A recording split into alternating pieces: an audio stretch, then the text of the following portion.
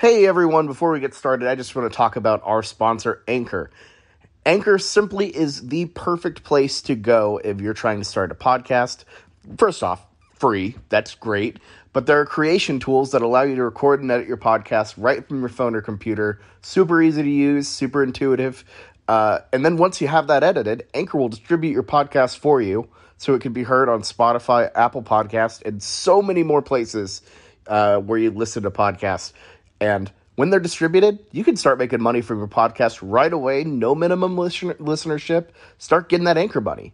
It's everything you need to make a podcast in one spot. So what are you waiting for? Download the free Anchor app or go to anchor.fm right now to get started. Now, the Schooner Pod.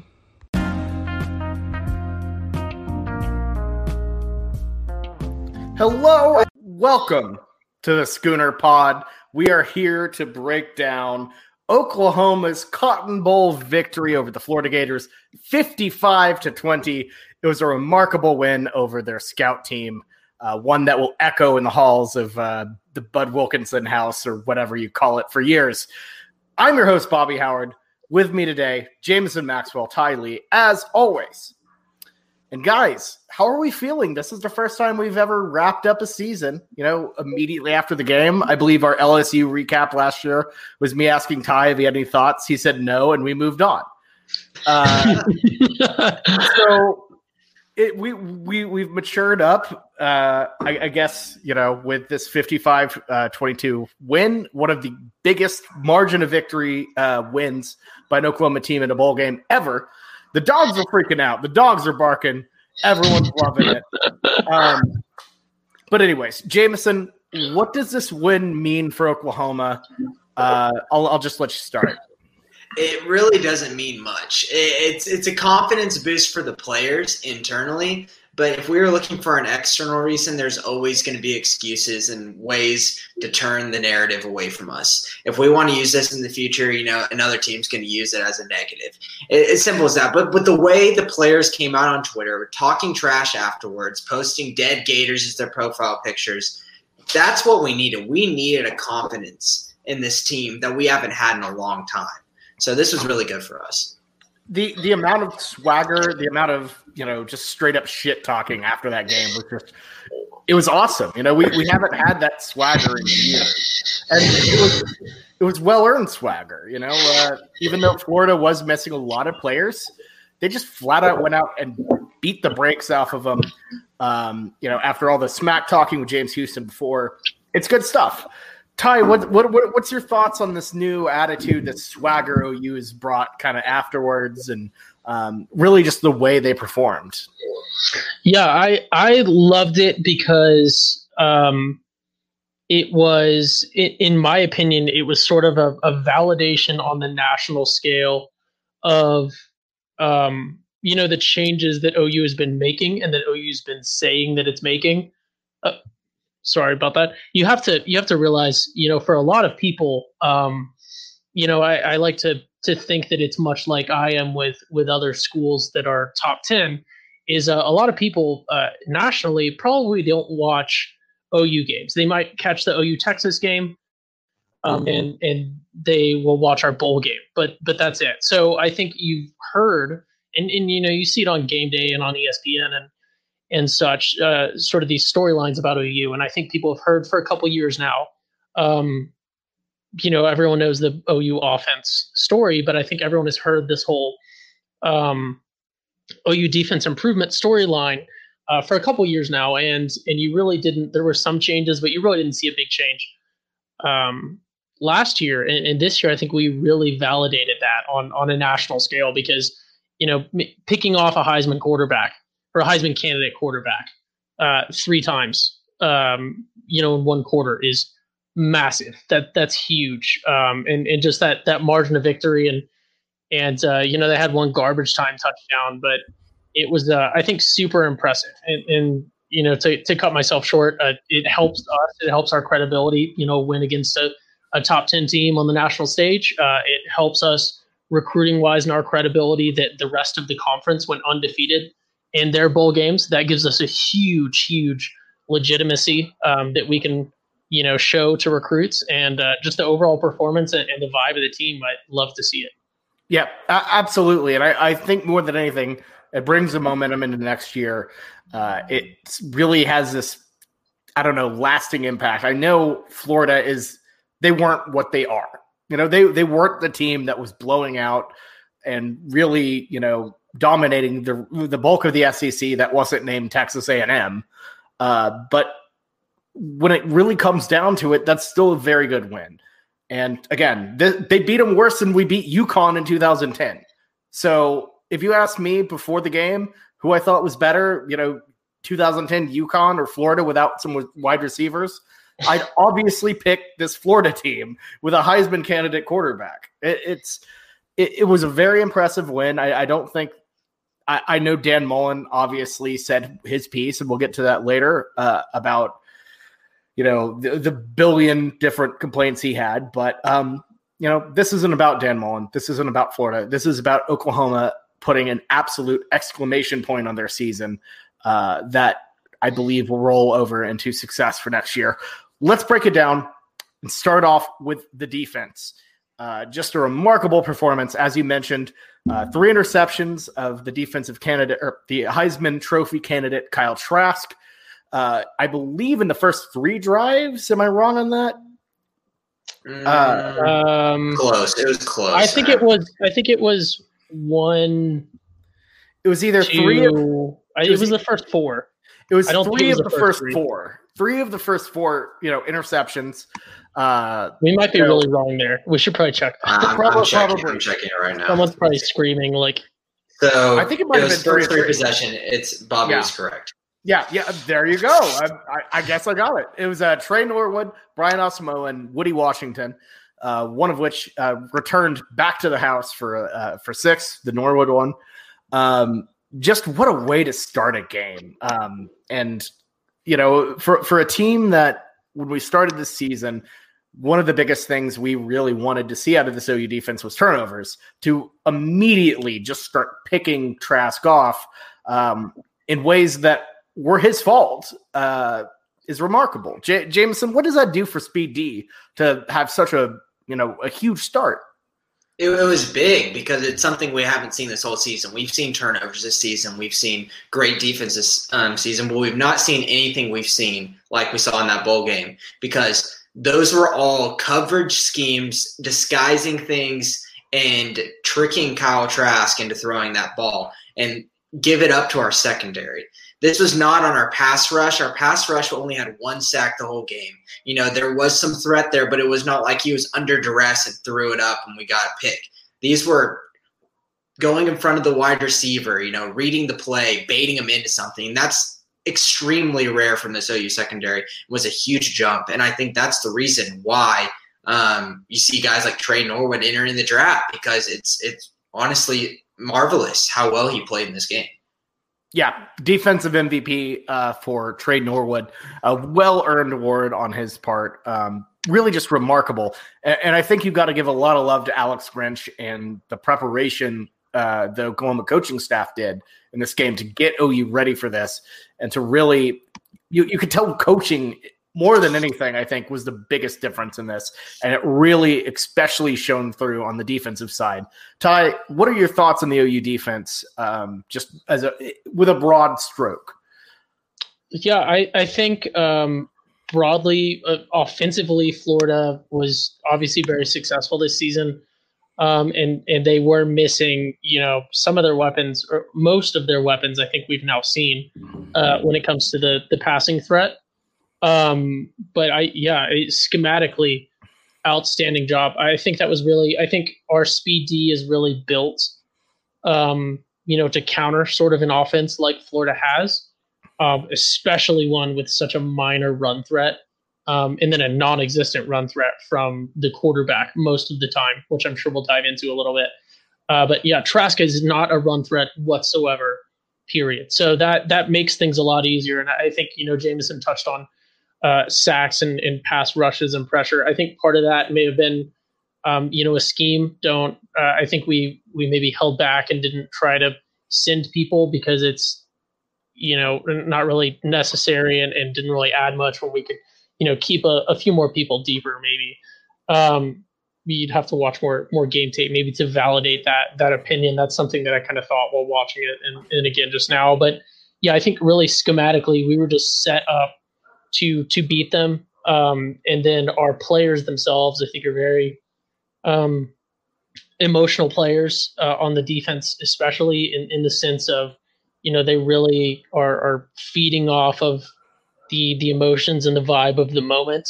And to start with a pick six, there's no better way than to pick off this dude that you've heard, for months is a world beater, star killer quarterback, and you just right away pick him off, pick six. That was massive for the team as a whole, but I think especially for the defense, because it shows the players, okay, what we're doing, this is working. And then, to accentuate that again and again, was just massive. Absolutely. Yeah. It was just from the get-go a tone setter. Incredible performance. Yeah, it set the tone. I couldn't it think really of a did. word, but it absolutely set the tone. And the defense did lose a step whenever Florida put their backup quarterback in. Really threw us off with a bit of a run game that we hadn't seen. At one point, they had two backup quarterbacks in the game, one randomly lining up at receiver, as far as I saw. So when they got down in that 21-0 hole, they got weird, and I don't think you can blame the defense for that. But in general, it was just such an all-around, holistically great performance out of the defense, out of the secondary, out of the linebackers. And Jameson, solid game from Buki Radley-Hiles, who did not start, but when he played pretty good. What do you think about Buki? Just for ever since that TCU game where we were really going at him, he's been really solid in keeping his head low, not doing much stupid, playing good defense, reading the coverage well, being in the right position. And teams aren't able to bully him because we've moved Norwood down to that nickel position. And it's made it where teams can't just go over and over and over to the slot because Buki isn't always there. And we've changed up the scheme. And it's completely allowed Buki to spread his wings and do better. And I'm really proud of him. And, right now he's looking at it. He's seeing – he hasn't said he's coming back next year. And he's looking at the possibility of going into the draft, which is crazy to think, but it might be his time because if Trey Norwood's gone, but we got Justin Harrington coming in at that nickel position vying for him. Maybe he sees the writing on the wall that our defense looks a little bit better with him not playing every single down. That's a very good point. And Ty, I know you'd be thrilled to have Buki gone. But Jameson, what would that do for OU's defense? Because you mentioned Justin Harrington. Is it time for OU, in a way, for Buki to move on? No, I don't think OU would push him out at all because he's so valuable for us, off the field when it comes down to locker room, and everybody likes him there. Plus recruiting, he's a celebrity of recruits. And even if he does poorly, that is so powerful for us to have him on campus. And I think we've realized that we don't have to play him every single down. I feel like we had this feeling that we owed it to him because he's some 5-star and we gave him all the respect freshman year. I feel like we don't feel that the debt anymore to him. We can just play him where we need to, and it's worked. So for us, we will do whatever he wants to do, whatever he thinks is best for him. Yeah. But if that's the NFL for him, go for it. I don't know what his draft stock would be, but go for it. Yeah, and OU has always been accepting, and we'll get to the guys who declared. Maybe a surprise or two in there if you hadn't checked. But Ty, your thoughts on Buki? I guess not messing up, doing pretty solid this back half of this year. Before we give the defensive game balls. Yeah, I think this game really you could probably look back on as one of the highlights of his career. And I'm not saying that sarcastically. I know he's had games where he's had, turnover creations and stuff. Bobby's messing me up by eating chili on camera. But yeah, so not only did we had sort of established this Schooner Pod meta idea that the standard for Buki is just to not mess up. But the really impressive thing, I think, is that not only did he not mess up. He didn't give them a touchdown. He didn't give them an egregious penalty. He actually had good, smart plays. He had some a pass breakup, especially that really sticks to mind, where he sort of reached around from behind the guy, and it was super impressive to me because it was a very mature play, in my opinion, because he sat back there, made his move in the coverage to break up the pass, but did not, fully commit to it where he could get burned. It was a situation where even had the guy caught it, he would have been able to be right there to get the tackle. And traditionally, he was not super smart, I want to say, on those plays. He would really go, all or nothing, and very frequently it would turn out to be nothing. So I think, props to him. Outstanding game by Buki, in my opinion. Absolutely. It was the exact type of game we want to see out of him, for sure. By the way, if you're listening live and would like to have a chili ASMR from me, let me know, and I will provide that. But if you're a normal person and don't want that, just don't say anything. Anyways, game balls. Is it Norwood? Do we agree with the Cotton Bowl selection here, or do you have a different selection? It's okay to just say Norwood, because I probably will just say Norwood. Yeah, I'll say Norwood. I will say that I did, talk down that we only had one sack. Our pass rush was there. There was pressures. I'm not saying that Perkins and Benito did not have their stellar games at every time. It just wasn't what we've usually seen from our D-line in the past. Trey Norwood played exceptional. He's been doing it consistently through the past games. I know that we're not supposed to bring back, past games, but the amount of consistency that he's shown in these past couple games, plus his performance in the Cotton Bowl, I have to give it to Norwood. Yeah, it's got to be Norwood. Just how solid he played. Obviously the pick six is I guess the most impressive play of the game. The game that really started putting the pressure on Florida, and really from the get, like the second you're up 14-0 after 2 Florida snaps, it all goes downhill from there for Florida. So, and then his continued play throughout. It's got to be Norwood. Yeah, I'm gonna be contrarian just for the sake of recognizing different people. I'm gonna go with Woody Washington. I think stat wise, he's had his best game yet. He had a pick, and then he had I believe 4 or 5 tackles. Let me see here.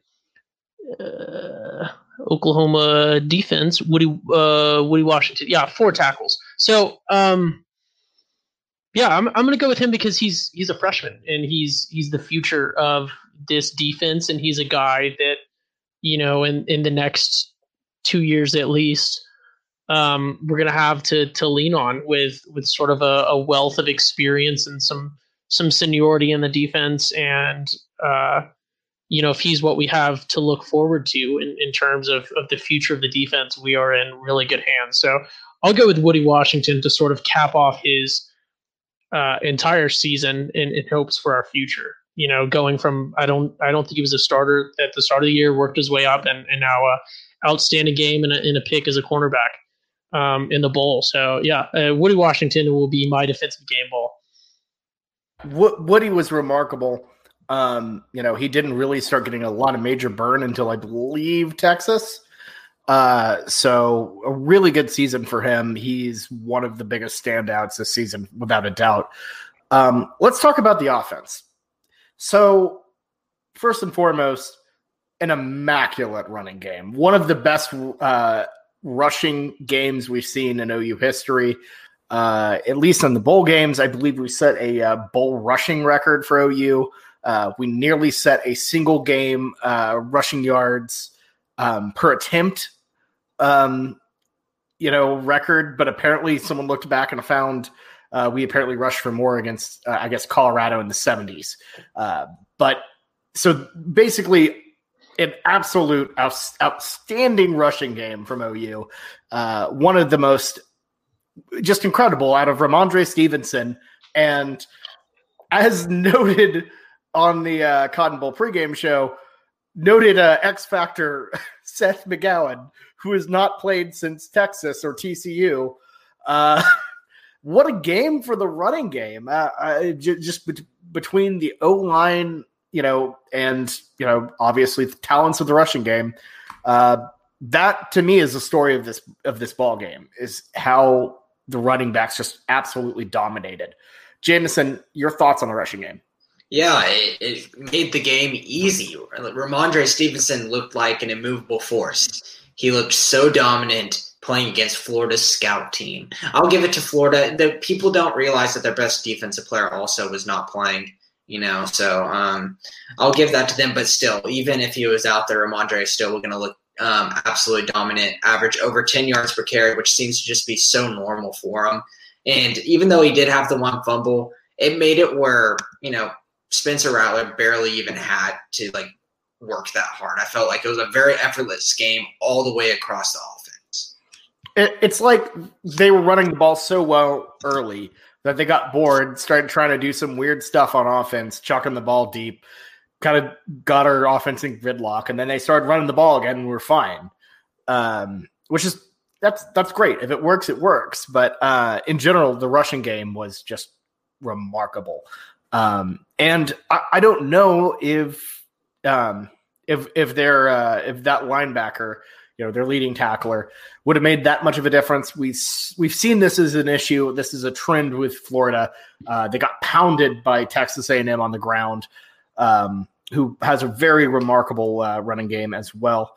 So honestly, I don't know if that subtraction, it probably would have helped a little bit, but let's be real. I don't think it would have been, the difference maker in this game. And I don't think you're saying that either. But. No, definitely not. I don't think that he was. But Sean Miller was very good this season. But you can't fix it. You can't fix that. The way we played, 400 plus yards, And it's crazy. You mentioned about Seth McGowan with the X Factor. Whenever we heard that in the pregame, I was like, what? I was like, they even watch him? But obviously they had some insight that this dude was going to touch the ball once in the running game, go 73 yards. And then he's going to catch a pass, and go 3 catches and go 70 yards. That is extremely great production. And I don't know how they pulled it off. I don't know, but I loved it. Ty, your thoughts on Ramondre in the rushing game? Yeah, so I think first, thought on the rushing game, and I don't want us to dive down this rabbit hole, but what a loss for OU with oh no. Anyways, yeah. What a loss for OU with not having Pledger there. I think. I don't even want to dive into hypotheticals, but if we had a run threat at the start of the season, this might be a completely different season for OU. We would have been blown out by Bama, I'm sure. But I think, the run game, absolutely tremendous. Both Stevenson and Major had a significant number of carries. Both averaged more than 10 yards per carry. Marcus Major had 9 carries. And averaged 12. You had touched on Stevenson with his 18 carries, averaging 10. Seth McGowan obviously averaged 73 yards a carry, but he only touched it once. But yeah, everything we did running wise was working. Mikey Henderson had an 18-yard run. So it was just, maybe that speaks to Florida a little bit, but a lot of the success in the run is the D-line as well. And they weren't missing anyone there. So I think that was a huge factor for you. In terms of star defenders being there, I think I don't know. I really don't believe it would have made a difference. And if anything, I think it maybe even potentially would have hurt Florida in the sense that it would have really skewed the time of possession back towards an even amount. I don't think they would have been able to get us off the field, but the time of possession prior to the fourth quarter was almost 2/3 Florida or something absurd like that. It was, we really did not have the ball a lot, or maybe it was the first half. But we were scoring, very quickly, and they were stringing together long drives. And I think it maybe would have made it even more difficult had we been able to really control time of possession better. Obviously, when you're busting off 70-yard runs, you're not complaining. Yeah. It's not really hard to, it's pretty difficult to even out that time of possession, and it's not really a factor. But Yeah, I don't, not to dive too deep into that whole Florida missing players and didn't care storyline, but that missing linebacker was not worth 35 points. Absolutely. Like you gave up 55 points. I don't know what your plan was to win and also give up 55 points. So it just makes no sense, honestly. It's plain excuses. We've seen it all throughout the SEC's history. Anytime they lose a bowl game, that they shouldn't have lost, they say they don't care. Every time they win it, they're excited. Look, if Cincinnati would have pulled off that win against Georgia, they would have acted like they don't care. But as we saw from when they actually won, and Kirby Smart rushes the field and they all mob in the end zone, hey, guess what? They cared. It's so obnoxious to me. And we don't need to get into it because, again, Dan Mullen and the Florida Gators are irrelevant here. Whatever they did, it's irrelevant. It's done. They lost. They can make whatever excuses they want. It's not going to change the final score, and it's not going to help them in the future. It's done. It's over. So let's move on. Yeah, and Dan Mullen needs to move on too. He needs to leave Florida after that. It's plain and simple, and I think he should. I really do think I think he should. First of all, an embarrassment of a performance. Second of all, an embarrassment of a post game. Third of all, they probably got a bunch of recruiting or whatever violations hitting on him, and he wants to get out of town. So I think Dan Mullen moves on to the NFL here with 6, 7 head coaching opportunities he has. But honestly, embarrassment. Yeah, I will say. Ty, you go for it. Let me go real quick. Yeah, so I will say, I don't even want to jump into the post game comments. I mean, because it's whatever. They at the end of the day, what you say after the game doesn't matter. It's what you do on the field. And that's really what I think that there's a lot of blame to be laid on his shoulders for this performance. I think Florida could have scored more than they did. I don't think they could have won. But I don't think that it would have been a blowout with a garbage time touchdown to clean it up like it was had they kept with their backup quarterback as soon as they put him in. It just didn't make sense to me. Like, just watching the game, I was constantly going, what are they doing? Like, they would put their backup in. He'd be able to run. He was throwing just as well as Trask was at the time. But with an additional run threat, it was not something that OU had game planned for. It was completely different. They were stringing together good. They strung together an awesome drive with the backup and then put Trask in right at the end to mess it up. Like, it was just absurd to me why they wouldn't just stick to one thing. Like, Dan Mullen he's just completely mentally shut down, it seemed like, game plan wise, and they were just constantly trying something different and never giving anything enough time to succeed. And then when things were working, they didn't stick with it. It was the craziest thing to me watching. I was seriously, I wasn't rooting for them to do any better, but I was very confused by some of the decisions that he was making there. And that is no one else's fault but the head coach that you just keep swapping quarterbacks, changing up schemes, and ignoring things that are working to try to keep doing things that are failing you. It was one of the worst coaching performances I've seen front to back. From the second he stepped out there to the post game, awful. The strategy, awful. The preparation, awful. They clearly were not prepared to play OU. I don't know what they were doing before, but they didn't have a game plan in place. The second they got hit in the mouth, they panicked and pulled their Heisman quarterback. And let's be real. Look, when you call your team that is full of 4 and 5 stars a bunch of scout teamers, especially these players who have, many of which, believe it or not, were starters the whole year. And even if you're second string, these are your future starters. To call them scout team, it's insulting to them. It's insulting to the players that you have on your roster. It's insulting to the people who have worked their ass off the entire season. It's just, I can only imagine. I honestly feel bad for the Florida players who had to hear that, to be demeaned like that. I would much rather just have your coach say, we just got beat. We tried our best and we got beat. other than make a bunch of excuses and demean the people on your roster that fought, that stepped up and played in this game, to call them scout team, to call them like, the real team, like their last game was 11 days ago. Like, that's demeaning to the people who left their families, who put their bodies on the line, who played a game during a pandemic, and you're going to call them scout team? You're going to demean them like that? Get out of here, Dan Mullen. It's a disgrace. And he said a lot of dumb stuff this season, but that by far is the dumbest, most ridiculous thing I've heard out of a head coach that I've maybe ever heard. It's insulting towards this program. It's insulting towards his players. And it frankly is just an abomination of college football. Just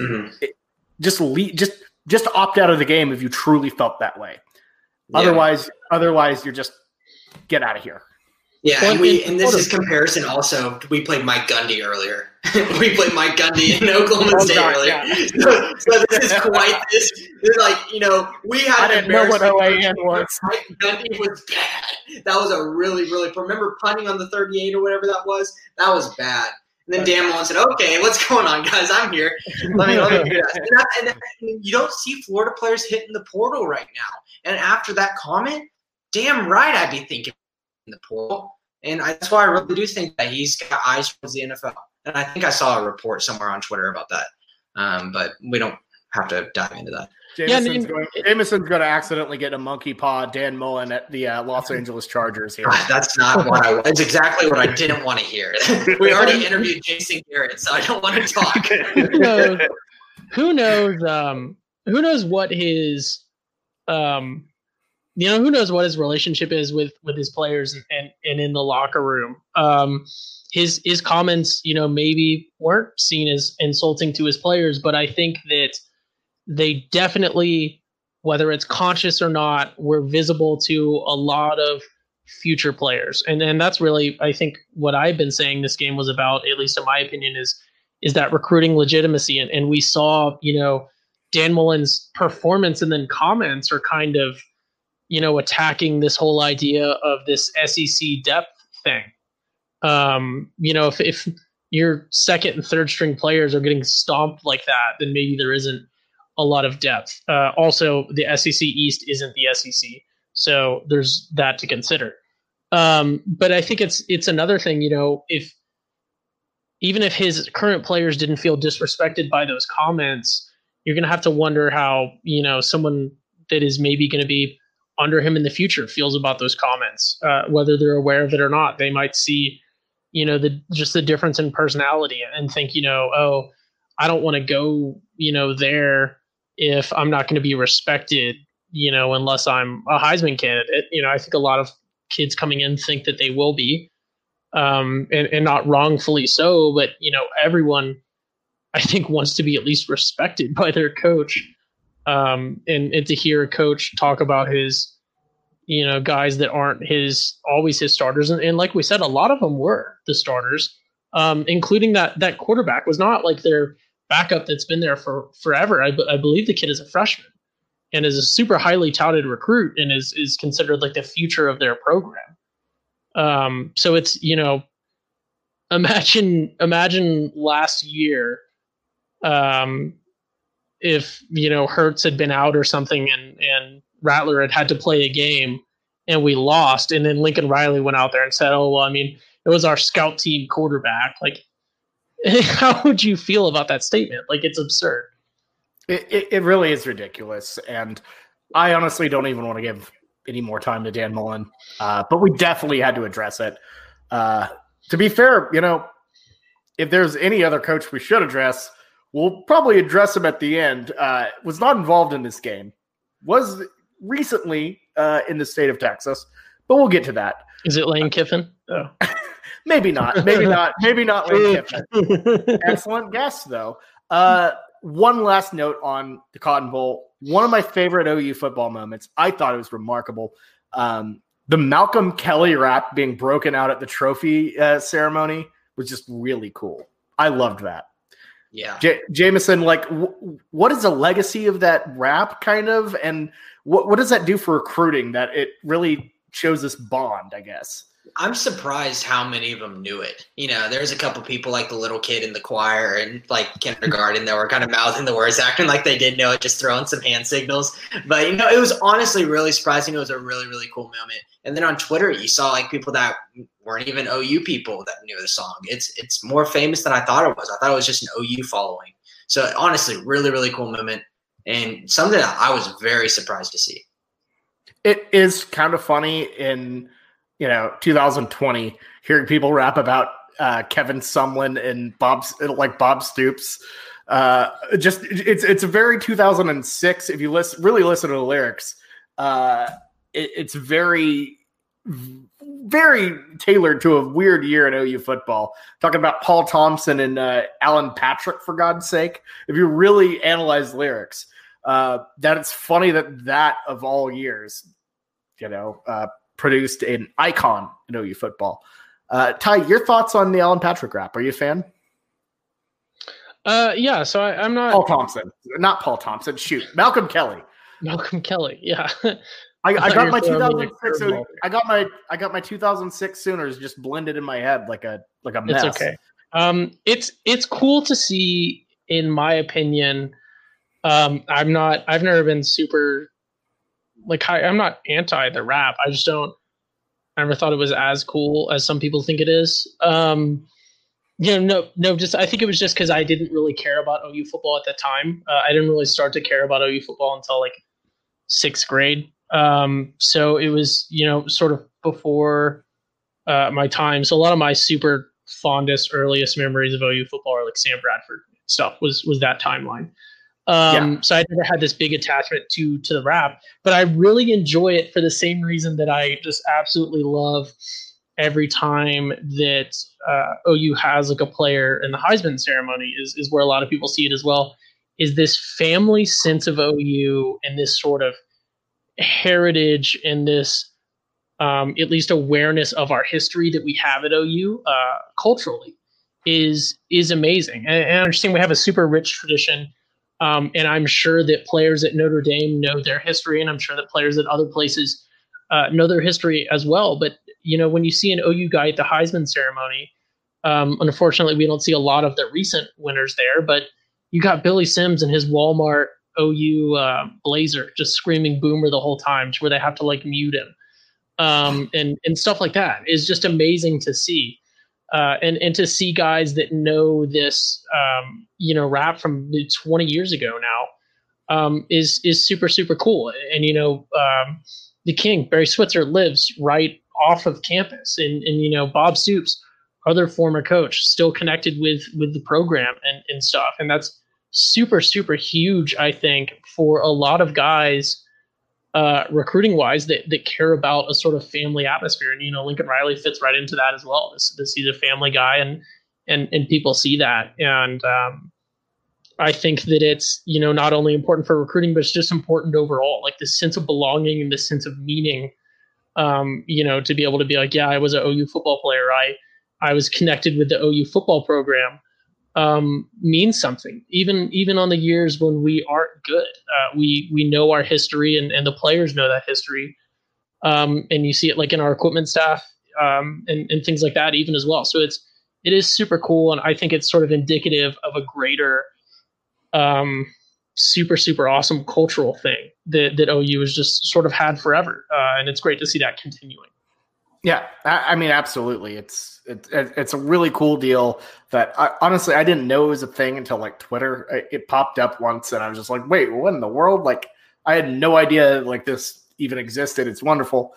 I do got to acknowledge the point in the rap where he tries to say Nebraska Cornhuskers, stumbles and says Nebraska Hornhuskers is so cringy. It's brutal. And I don't want to be the one to say it, but it makes me cringe every time I hear the rap. And you could tell they didn't know what to say whenever it came up when they were redoing it. They're trying to say, half people are trying to say Florida Gators. The other half are trying to say Nebraska Hornhuskers. It was a mess. That's just awesome to show the fall off of Nebraska football, that people don't even know what they're called. Not only are they not only have they just been not relevant whatsoever for several years, it's gotten to the point that people literally don't even know what the team is called anymore. I can't imagine reaching a point of irrelevance where people forget what your team is even called. Good God. Well, hey, in 2021, the Nebraska Cornhuskers, we will diminish again. So maybe they bring it back after we beat Nebraska next year, assuming the Big Ten, gets their stuff together and puts together a normal season. But anyways, that's a wrap on the Cotton Bowl. Anything y'all want to say before we move on to the offseason? No. Maybe. This is like pressing the X button after you won your bowl game in NCAA 14. Did I zone out, or did we just completely not cover the offense besides running backs? And it's what all that matters. The past game, we dropped a couple balls, and the receivers did the same thing they usually do. I think we went. So we talked about the run, and then we went down a rabbit hole. Well, we each gave a 5-minute monologue on Dan Mullen. let me give you like a fast track then. Rattler good, receivers bad. Theo Wease dropped balls. Rattler threw dimes. Mims got a touchdown, didn't show up. Stogner showed up again because he had a staph infection in his quad this whole season, the entire time. What the hell happened there? He had strep throat in his quad. Sounds fake. Jameson, I'd love for you to go fantasy doctors on that one. What the hell happened? Medical corner. Yeah, right. So the bacteria, once it gets into your blood, it can travel anywhere on your body. And think about staph infections. It can go to your skin, and create an infection there. And there's sometimes where it can do things where it just completely eats, skin eating bacteria, flesh eating bacteria. You heard that, similar of that. So essentially, it was an upper respiratory thing that traveled to his blood down to an area of trauma that made it weak and susceptible for colonization of bacteria. And it invaded the quad muscle and essentially created an abscess that had to be go in surgically, drain it, and then given antibiotics and slowly return to play as that abscess heals on its own. That sounds bad. That sounds very bad. Yeah, it can be really bad because, if you don't catch it early and that bacteria stays in your blood, you see it on the Thunder commercials all the time. Sepsis, that's what can happen. It's a blood infection. Your blood pressure skyrockets and down and you're toast. So we're glad that we caught it early. And, it's a rare thing. So they said it was strep, some people said it was staph, it's really doesn't matter. It was staph. It was staph. Yeah. Yeah, I think Holly Rose said it was strep, and that's really rare. Staph is more common. So, I don't care about that. Yeah, I don't care about that. It doesn't really matter. But all it was is that it's a bacteria that came from the upper part, went down to the lower part. Yeah, it sounds like a mess. I do not want to think about it or visualize it. So let's hit the X button on our season of Dynasty mode and move on to the offseason. And we're here to talk about guys we've lost to the draft, guys we've lost to the transfer portal. Let's just get it started. Creed, Jameson, I know you have the full list, so I'm actually going to let you go on this one instead of me using my kind of crappy truncated one. Yeah, let's talk NFL departures first. I feel like that's a little bit more optimistic. Creed Humphrey, like you were saying, one of the best centers, if not the best center in the nation. I saw a mock draft today that had him project first round. He's going to be a big guy moving forward, losing because he was a captain on this offense, and our other captain was Patrick Fields. So I don't know how much leadership's there, but we're going to need another guy to step up on the offense and be that big leader. And we have a center in the making that we can replace him with, with Chris Murray. But Creed was a very, very big guy for being solid. He's been there before. He's played since he was a freshman, and he's just a good guy. Yeah, and I think this was, honestly, we thought this was going to happen. This isn't a shock, I would say. Definitely. And, I mean, Chris Murray is a good replacement. We've been clamoring for him to get in for the last part of the season because of our guard play. But, yeah, he'll slot right into center. And if he doesn't play center and he wants to play guard instead, Andrew Rame, it could be a great center prospect moving forward as well. A guy that we thought all along before we got Chris Murray was going to be the replacement center. So this will be just a-okay. Yeah, it was a part of the process. We should have been and will be ready for this. We knew this going honestly all along that Creed was probably NFL bound. We could have told you that in September, I think. But no, yeah, and I do want to say on Creed before we move on, he could have gone to the NFL last year, and just for his draft stock, maybe should have, just looking at the hype that he had last year versus, some of the rougher situations he's been in this year. So I think, I'm not going to have comments on everyone that's leaving, but Creed, I really want to touch on, like we said, Oklahoma dude. From the state, been an OU fan, wanted to play at OU, started as a freshman, could have gone to the draft last year and stayed purely to be a good teammate. We could not have asked more from Creed. So I think it's awesome to see him go. Bittersweet, sad we're losing him, but he will do greater things in the NFL for himself. And I thank you to Creed from the Schooner Pod for everything that he's done for OU, because he's been a great player, and he's been a true teammate for our guys and a true leader. So Creed gets a special shout out for sure. He gets the Schooner Pod Golden Wheel Award for, I guess, favorite player. I don't know.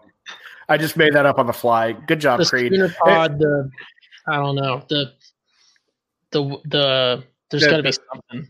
The Golden Wheel. The Wagon Yoke Award for Outstanding Lineman of the Year. Last awarded to Phil Lodeholt. But we're bringing it back for Creed. There we go. 10-year-old me was 100% like just dropping like podcasts about Phil. Yeah, Lodeholt. You guys don't know about that. They're recorded on GameCube. We lost the memory card for them, unfortunately. They're there. We promise. Oh man, we recorded it all on Xbox Live for the. Anyways, Creed, excellent performance. Out of Shawnee, Oklahoma. So awesome for Central Oklahoma there to have a guy going pro. Should have a long, illustrious career, in the league. I didn't realize he played H-back in high school, which makes me, honestly laugh thinking of Creed Humphrey running around, and I don't know. That just sounds really funny to me, but a true dedication to the program. One of the greatest centers in Oklahoma history, and he'll be missed, but that's a part of the program. This is what you want. You want guys to go to the league. Good job on Creed for sure. But that's enough about a guy that we knew was leaving. Anyways, Jameson, couple surprises going to the NFL this season. I believe at the top of the list, Adrian Ealy and Trey Norwood. Talk a little bit about those two. Yeah, Adrian Ealy had a chance to come back next season, especially with the offensive line being really weak this year. We saw Creed, we were talking about it earlier, and maybe his draft stock maybe took a hit a little bit. And, the run on centers, offensive linemen at the end of the first round, it happens. Cesar Ruiz last year, so I don't think he takes it. Adrian Ealy, I don't know why he wants to go to the NFL draft. I would have came back and tried to be more solid, but maybe he just doesn't think he can be any better than he was this year. I thought he was just a very average guy. He could be, Bobby Evans level when it comes down to draft stock. And Bobby Evans is getting a lot of play for the Los Angeles Rams. So that would be a best case scenario for Adrian Ealy moving forward. And also with Trey Norwood, I alluded to it earlier in the podcast. This is his time. It's the completely opposite thing of Adrian Ealy. He played really well to end the season. How much better can you do than Trey Norwood play in these past couple weeks? The amount of interceptions playing is going to pop on the stat sheet. And all he needs is people to take a look at him, and then that's enough for you to get drafted if somebody catches their eyes with the interception numbers. Yeah, exactly. Like he definitely peaked a bit, and this was a good spot for him to leave.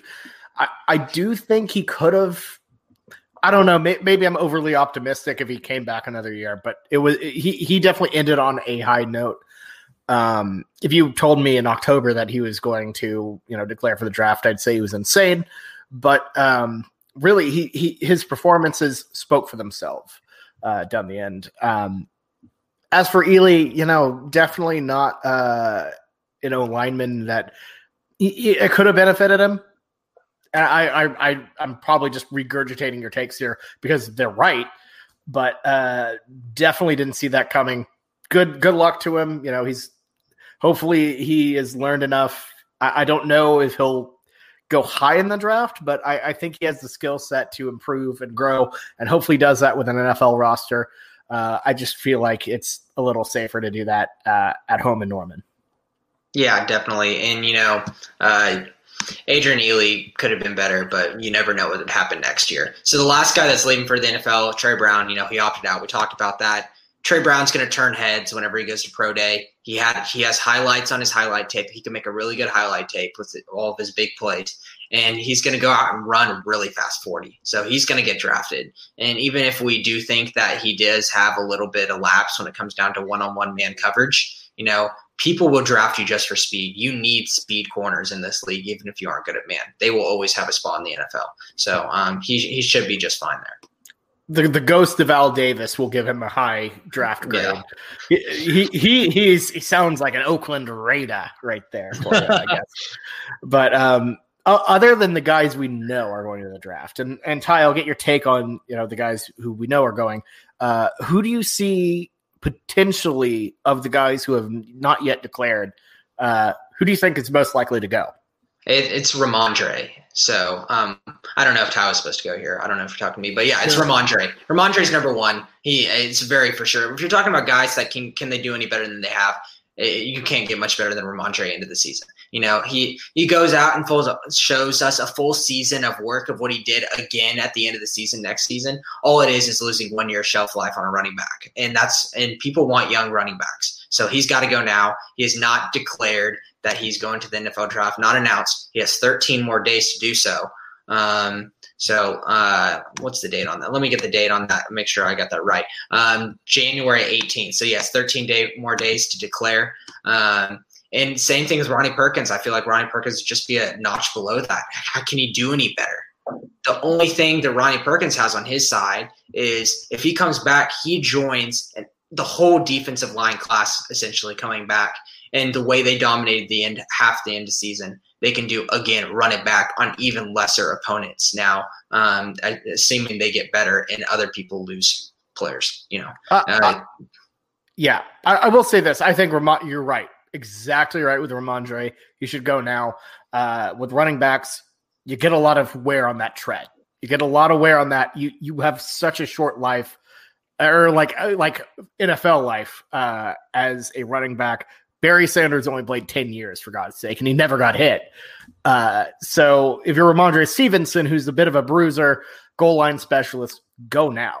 I think Ronnie Perkins, the only reason he would hold out is if he really felt confident in getting like a top 5 draft grade, like some elite early money grade. But I don't know. We'll see. Ty, what are your thoughts on the guys who are, one, going to the draft, and two, might go to the draft? Yeah, so I think this one kind of applies to I think almost all of them, and it's that if you can get the money, take the money. A lot of them, no disrespect, but most of OU's football players didn't come to OU to play school, and you can't really, if you're good, you can't really hurt them for that. I mean, you come to a university to increase your job prospects in the future to make better money than you would otherwise. That's really what it's about. And for some people, that education is done via a degree from one of the various colleges, and for some people it's done on the football field.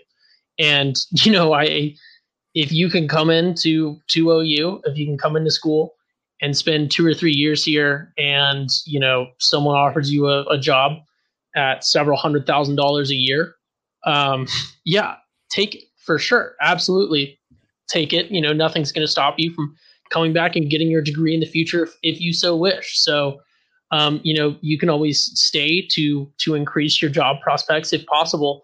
But ultimately, for these individual guys, they have a passion for the game, but it's also their job. And that's why they came to OU in the most part. None of them would have come to OU otherwise. And they come here, to play for a team, which they've done. And now they're off to develop their professional careers, and I don't think anyone can really knock anyone for that. I think Stevenson, like you guys said, absolutely is going to go to the draft. Correct me if I'm wrong, but I'm about 99% sure he's a 2015 high school graduate, so he is already, he's at least 23, if not 24. And he has had a tremendous showing this year in this last half of the season. Tons of highlight reels, tons of outstanding plays, and tons of national recognition. I really don't know that he could help himself anymore by staying and continuing to play football for free.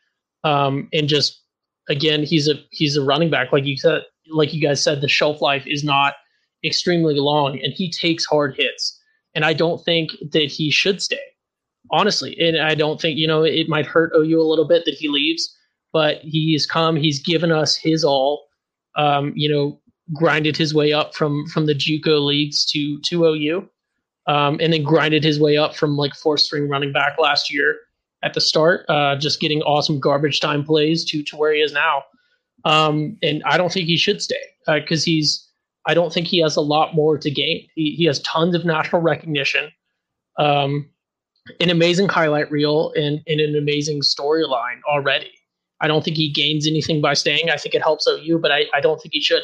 I think he's just wearing his body for another year and risking injury. So I think that he will declare. I would expect that, and I really think he should. And I think he'll be outstanding in the NFL.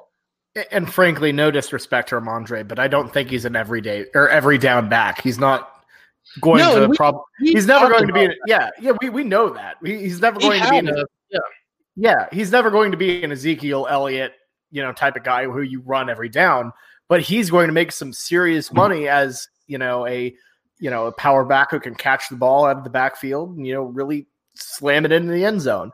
Like Garrett Blunt type. There is a place for him. Yeah. And that's something I said earlier. There is a place for him. I don't think he's ever going to be anyone's, RB1. And that's not, a knock on him whatsoever. I think he is very specialized in his role in terms of being a running back. When you look at it NFL wise, this year we were a little short on experience, definitely not talent. I think we saw, but we were short on experience. And he really filled the role of an everything running back. And if anything, that helps his, game knowledge, and it helps his sort of football resume. But I think when he goes to the NFL, which he will regardless, barring any sort of injury, knock on wood. But he fills a very, a sort of specialized role, and that's not a bad thing whatsoever. That is a great thing because there are, there's only room for a few stars, but everyone is always going to need, that sort of power running and stuff that he really does well, almost fullback style running, but from the halfback position and then able to catch and has a good, great decision making running wise this year. I think outstanding. And that's, I think we could talk about him for forever. Absolutely. So he's not an everyday superstar, the main back, but there is absolutely a role for him. And I think he's really going to make a lot of money. Without a doubt. And he should. He definitely has earned it. Incredible, 2-year career from Ramondre Stevenson. If we don't see him again, that's totally fine. We doff our cap to him. Let's move on to the transfers. Quite a bit of Sooners entered the transfer portal. Jameson, I have my little list. Give us our list of who we've lost to the almighty portal. Let's just quick fire through all of these, and I'll just say them all, and we can kind of pick what we want to talk about. So out of quarterbacks, Tanner Mordecai going to SMU, Chandler Morris to TCU, RIP. We're sad, but we saw that coming from a mile away. Running back, TJ Pledger. We don't know where he's going. No rumors yet. Wide receiver, Finn Corwin. I guess he will want to go with his buddy Chandler Morris, another Highland Park kid, walk on. He caught one touchdown with OU, doesn't matter. Jalen Conyers, was a big-time 2020 recruit tight end that we were really excited about. Never got in the whole season this year. It was very disappointing. Seems like he just didn't catch it. He's going to join Herm Edwards at Arizona State. Then moving this defensive side, or we have got Charleston Rambo, kind of an afterthought. So who knows where he'll go, but good for him. Defense side, John Michael Terry, once great rush position for us. Once he got hurt, you lost it to Nick Benito and Ugwebu, and Nick Benito obviously solidified that spot as his own with no one coming to the backup. And then Robert Barnes, we saw have a great game versus Baylor, but can't really find his spot here. And then Stevenson Johnson, our backup kicker, is gone. He played really well whenever Burkage overslept the game, I guess. Yeah. But JK, just COVID. But yeah, the big one for me, I know we're going to hit on is Chandler Morris. But I'll say one thing. It's a really big disappointment. Jalen Conyers didn't get to get more snaps. I feel like tight end is a position that we're kind of weak at when it comes down to the young guys right now. It's kind of Stogner or bust. Jeremiah Hall and Braden Willis are good, but I don't know if they're true tight ends. And Jalen Conyers could have been a Mark Andrews type of player. So, moving forward, hopefully we can maybe find a transfer. I will say this before I forget. I know I'm going long. Ari Gilbert, everyone's freaking out over him. The LSU 5-star entered the transfer portal, but he did say he wants to go closer to home, which is in Georgia. So I have no expectation for him coming to OU as a transfer. Are you saying Scrappy Dogs? Yes. Give him to Scrappy. No, he'll probably go to Georgia. He's too good. He'll probably go to UGA. Be a star at Scrappy Dogs. Go to Georgia Tech. We need it. Calvin Johnson. What's that? Georgia Tech is not Scrappy Dogs. Georgia Tech is definitely Scrappy Dogs. Okay, I know they are by definition. They were like 2-7 against the spread this year. I don't even know where Blake got that from, but I loved it.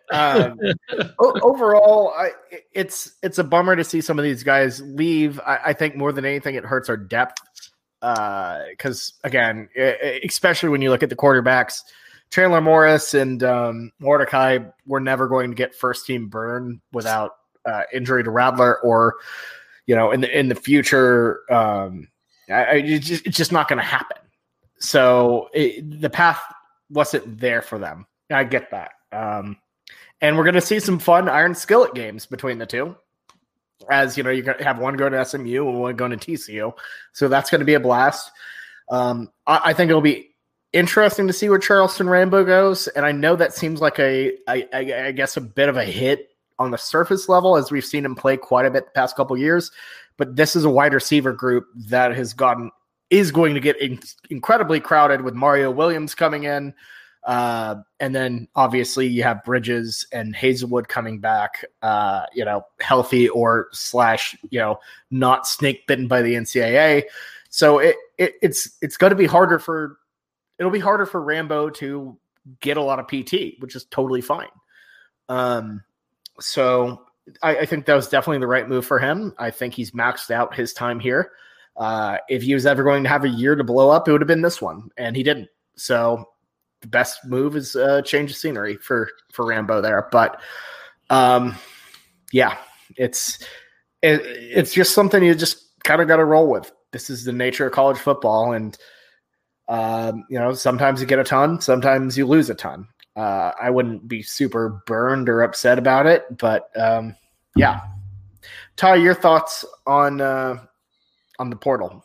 Yeah, I don't think I think I think the portal is a great thing overall for college football. I think it creates awesome situations in terms of developing individuals because ultimately, like I talked about, I think of college football very much like another, it's almost a vocational education at a university. A lot less chance of it materializing into a career than other, vocational university level things.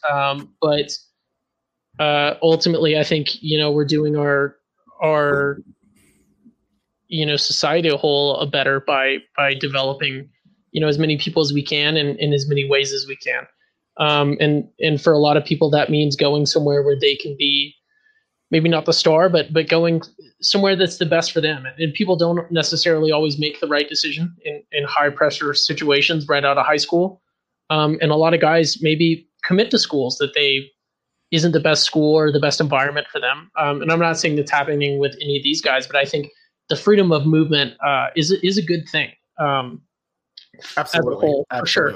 And I don't think, we lost great dudes. No disrespect to them, but I don't think that, nothing that we lost was significant or really going to hinder us or impact us negatively in any way, really. I'm excited to see what these guys go and do at other spots. OU has a proud history of people transferring elsewhere and then being successful. Guys like Marcus Dupree, Troy Aikman.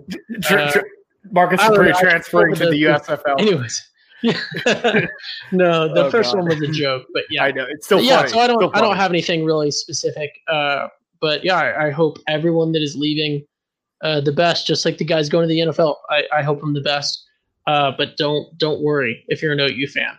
We're not losing anything that we can't, replace or make up for sure. Absolutely. And, we all wish them the best of luck. But we'd also be remiss if we didn't talk about the guys who are staying. Perion Winfrey has already confirmed to be staying another season, a massive part of the defensive line. Isaiah Thomas said he was coming back, of course, but I don't think he could have left in the first place, but I'm not really sure on that. He seems like he's set. He keeps talking about next year. That seems good. Nick Benito, while he has not confirmed, has talked a lot about next year. While we have heard reports that doesn't necessarily mean he's staying. Look, if you're talking about next year and going at him again and going for a national championship, I would say that trends more towards a positive of him staying than the negative of him leaving. And then you also have Amani Bledsoe, I believe. I don't know if I mentioned him. Also staying. Bro, what are you talking about? That dude plays on the Cincinnati Bengals. Rats. Who did I mix up then? Who is that? I mixed up my O lineman. Who's the guy who said he was coming back? I don't know.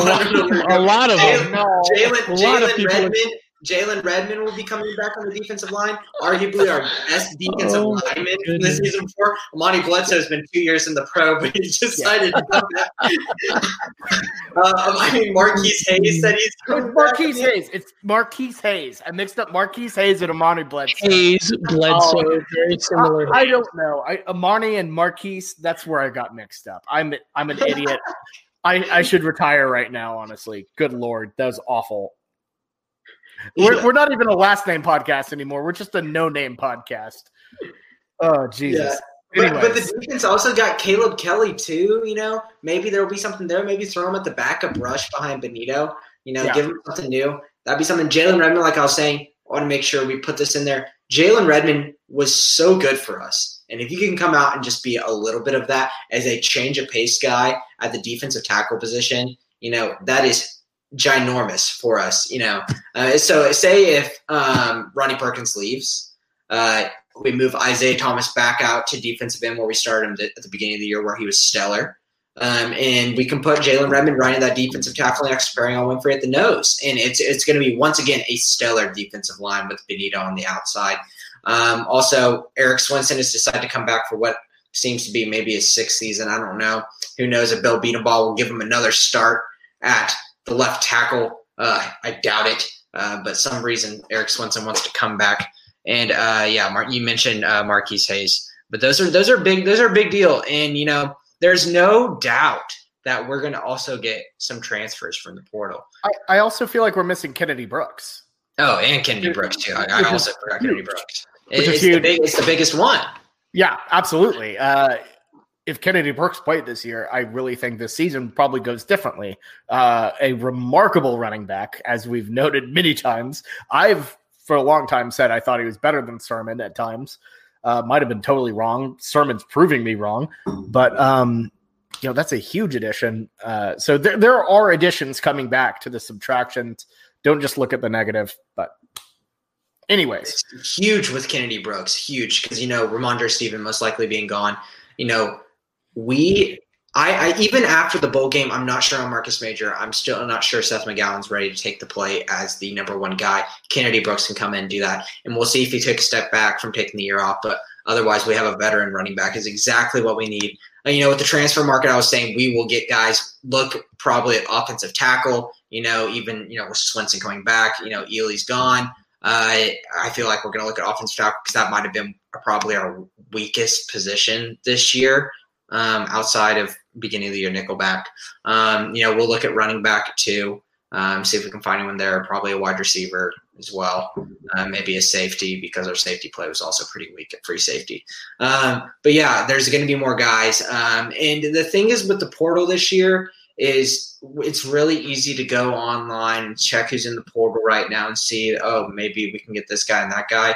We saw with Chandler Morris is they figure out where they're going before they get in the portal. If you are a big-time guy that's going to come out and make an impact on OU's team next year, you are going to be doing back-channel talks, figure out you want to come to OU, then you enter the portal, and then a day later you come to OU. So if there's anyone out there that you're looking at, I bet you OU's already turned that stone and they might not be interested, So unless they're like a really low-end guy at a small school. So don't expect, some guy to sit in the portal for a long time, bitch that he's not coming and OU's not looking at him. Yeah, absolutely. But it's going to be interesting how it all plays out. We'll be with you as it goes through the offseason, albeit a little, less frequent. But before we really break the season off, what's that, Ty? I had one last comment on the transfer portal. We can't not mention that fifth-year senior, I think. Is he a fifth-year senior? Who? Fifth-year senior, Austin Not Kendall. Monty Bledsoe. Austin Kendall transferring from West Virginia. Austin Kendall using his extra year of eligibility to transfer somewhere. Oh, man. I hope he finds a good Classic. spot. I hope think he does he's got 2 years of eligibility left now that I think about it. He does. He did the third year of graduation. Dude might do the he might get the he might go to Oklahoma State and continue with their long line of 30-plus-year-old college football quarterbacks. Oh my God. Pull a Chris Winkie or something. He needs to go to some bad school because obviously he was shown as a fraud. Dude, he needs to go to the Pack. He would shine. Oh God. Send him. Okay, I did see that Boko got a transfer quarterback, but send him to Boko. Hear me out. Appalachian State, Austin Kendall. I would buy that jersey. Mississippi State, Austin Kendall under Mike Leach. Oh my God. It's plausible. Anyways, I'll cut the rabbit. Coastal Carolina, Austin Kendall. That's the best Austin Kendall. No, because their quarterback's a freshman, right? Never mind. Then it is App State, Austin Kendall. But anyways, before we enter the off season, let's just start off our ambitions, our thoughts for the next season. National championship. It's national championship or bust, right? It really, truly is. Not even trolling. That's it. That's where the standard is. It's not trolling. That is this year.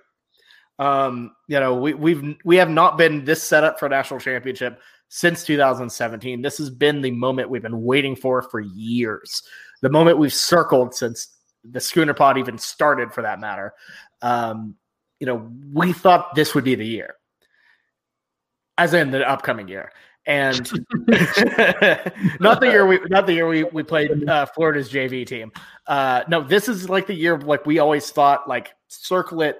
This is the year it's going to come together for Oklahoma. National championship or bust? Jameson, what do you think? It has to be because I'm just going to go very quickly through the roster and think about what we thought about this beforehand. This is Spencer Rattler's last year before his draft eligibility. Kennedy Brooks this will be his last year. Offensive linemen as well. All of our stud 2018 wide receiver class. I understand they flopped since then a little bit in Ty's books. They're still got a lot to prove, but this would be their draft eligibility year. Defensive line, all returning. If Ronnie Perkins comes back, if not, still one of the best defensive lines in the country. Ugwebu will be draft eligible after the year, along with Deshaun White and Brian Asamoah. And we have a veteran cornerbacks that will not be draft eligible, and they're youngest guys. But DJ Graham and Woody Washington have shown to be those guys that can be our future cornerback. This is our year. We have so many guys that could leave the following year that this is the year we have to do it. And I don't want it to be a 1 year bust kind of LSU thing, but I would take that happily. Absolutely. It's been 20 years since we've won a national championship.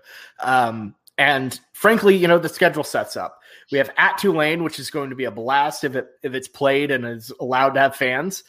New Orleans trip, that'd be great. We have Nebraska coming back to Norman, who is a Power 5 team, but we should beat the brakes off of. Texas is in free fall. Iowa State, while they are getting Brock Purdy back, is a fraud. I'm going to go ahead and say that right now. We're going to start the Iowa State is a fraud campaign right now. We're starting early, folks. Is Matt Campbell still a coward? Oh, God. No, he's not. Because, okay, so just a quick sidetrack. The entire Matt Campbell is a coward storyline is based on the fact that he was afraid to go to the NFL. I think we've now seen that his NFL stock has dropped significantly. Well, it's not Luke Fickell. Yeah. He's a much better coach than Fickell. I think we've seen Campbell can at least close games and win them sometimes. But yeah, it was all based around his NFL stock and his unwillingness to go to the NFL because he knew that he wouldn't succeed there because he was a coward, too cowardly to do that. But I don't think his NFL stock is where it once was. So I don't think he's as much of a coward currently for not going to the NFL. Just because he doesn't really have offers currently that I'm aware of. Fair enough. But, we have Iowa State at home, TCU at home. That shouldn't do anything. I'm not worried about Bedlam on the road. TCU is always a home game. Anything in Dallas-Fort Worth is also a home game for OU. We basically own that city at this point. We really do. The schedule lines up good for Oklahoma. Got to get past those pesky Kansas State Wildcats, although I doubt there's any way we look past them after the past 2 years. We've never beat Kansas State. I'm enrolled for the fall. We've never beat Kansas State with me as a student.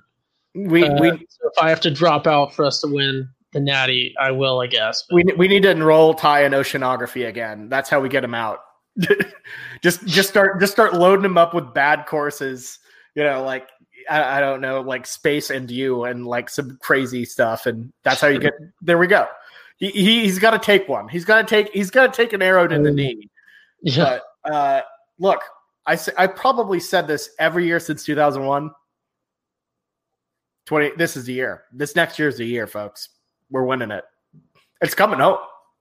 But guys, it's been such a fun season. Season 3 of the Schooner Pod. And I can't wait to do the off season with y'all, and we'll see where it goes. But in general, it's just been a blast, and always a true pleasure and a true delight to talk OU football. So I'm going to ask, and this is I guess your final words on 2020. Anything you have to say? Yeah, I'll say. Got to give it up to Bobby. How much effort he put in making the banners, making this go live, the Cruton Corner edits, all of that kind of stuff is top-notch recruiting and top-notch podcasting. And I really appreciate everything you've done. It's been so fun. So I'm glad to be back for the full season, and let's keep on moving forward. Absolutely. Thank you, Jameson. And you can find Jameson on the Fantasy Doctors for all of your fantasy basketball needs. So check that out. Basketball specifically, looking at you, specifically, Elliot, or whatever his name. Specifically, fantasy basketball.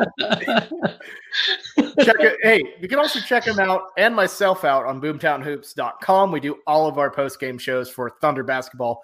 If you're into the sort of Thunder thing, I know we have a couple Mavs fans out there, but we do some good stuff on there. So if you miss us weekly, check us out there.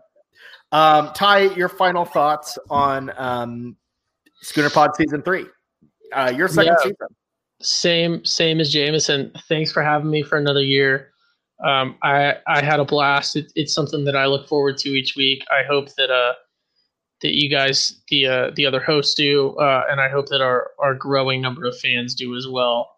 So yeah, thanks Jameson for letting me co-host with him, like I've done these past couple of years. And then, again, Bobby, thanks for having me and all the work you put in, for sure. Absolutely, man. Hey, thank both of y'all for your just, awesome perspectives. I love how unique both of y'all and you all are. And it really this has been probably my favorite season yet. And it's a true culmination of what we built, and looking forward to season 3. But I doubt y'all want to hear us wax poetically for like the 4th straight week. So we're going to kick it. We're going to head on out. And there's only one way to head out. Gary, send us into our national championship pick.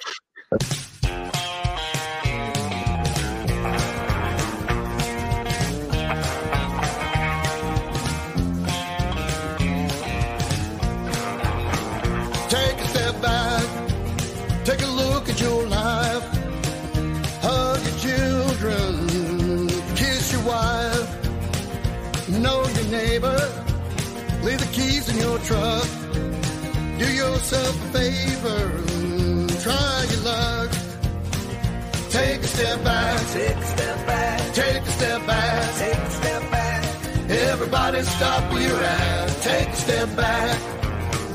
Take a step back to the way it was when people were crazy.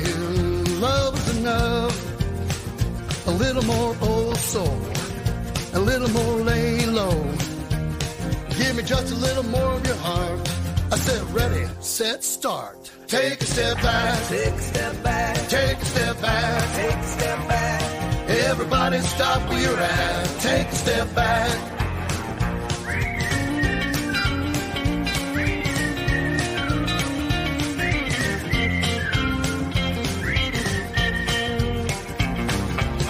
No more tomorrows, no more today got away from it. Come on, bring it on home. 1, 2, 3, take a step back. Take a step back. Take a step back. Take a step back. Everybody stop where you're at. Take a step back. You know it. Take a step back. Take a step back. Take a step back. Take a step back. Everybody stop where you're at. Take a step back. Take a step back. Take a step back. Take a step back. Take a step back. Everybody stop where you're at. Take a step back. Everybody stop where you're at. Take a step back. Everybody stop. Yes, sir. Take a step back.